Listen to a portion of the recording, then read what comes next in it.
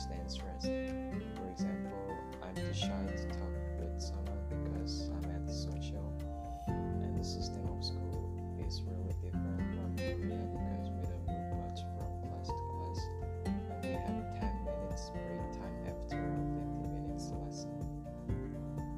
Next, I want to talk about my cultural identity. For me, this means understanding between two more cultures and establishing a DIY culture for myself. And to balance these cultures, I need to respect each culture even though some culture is awkward for me. Next one I want to talk about is how I will define belonging in the community.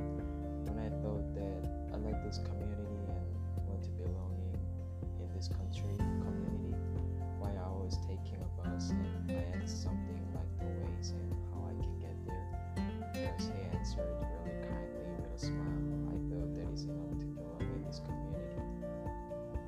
And I have a dream in the future. I want to participate in some volunteering at a center because I like animals and help them to live in clean environments and give them natural food. Actually, I didn't have any dreams before I arrived in Canada, but I could find my dream when I searched about volunteering. So my inspirations come from volunteering and volunteers. Lastly, I have some advice to the newcomer youth to help them overcome any challenges they face or facing right now. I want to tell them, don't be shy about talking with someone and be positive and active, because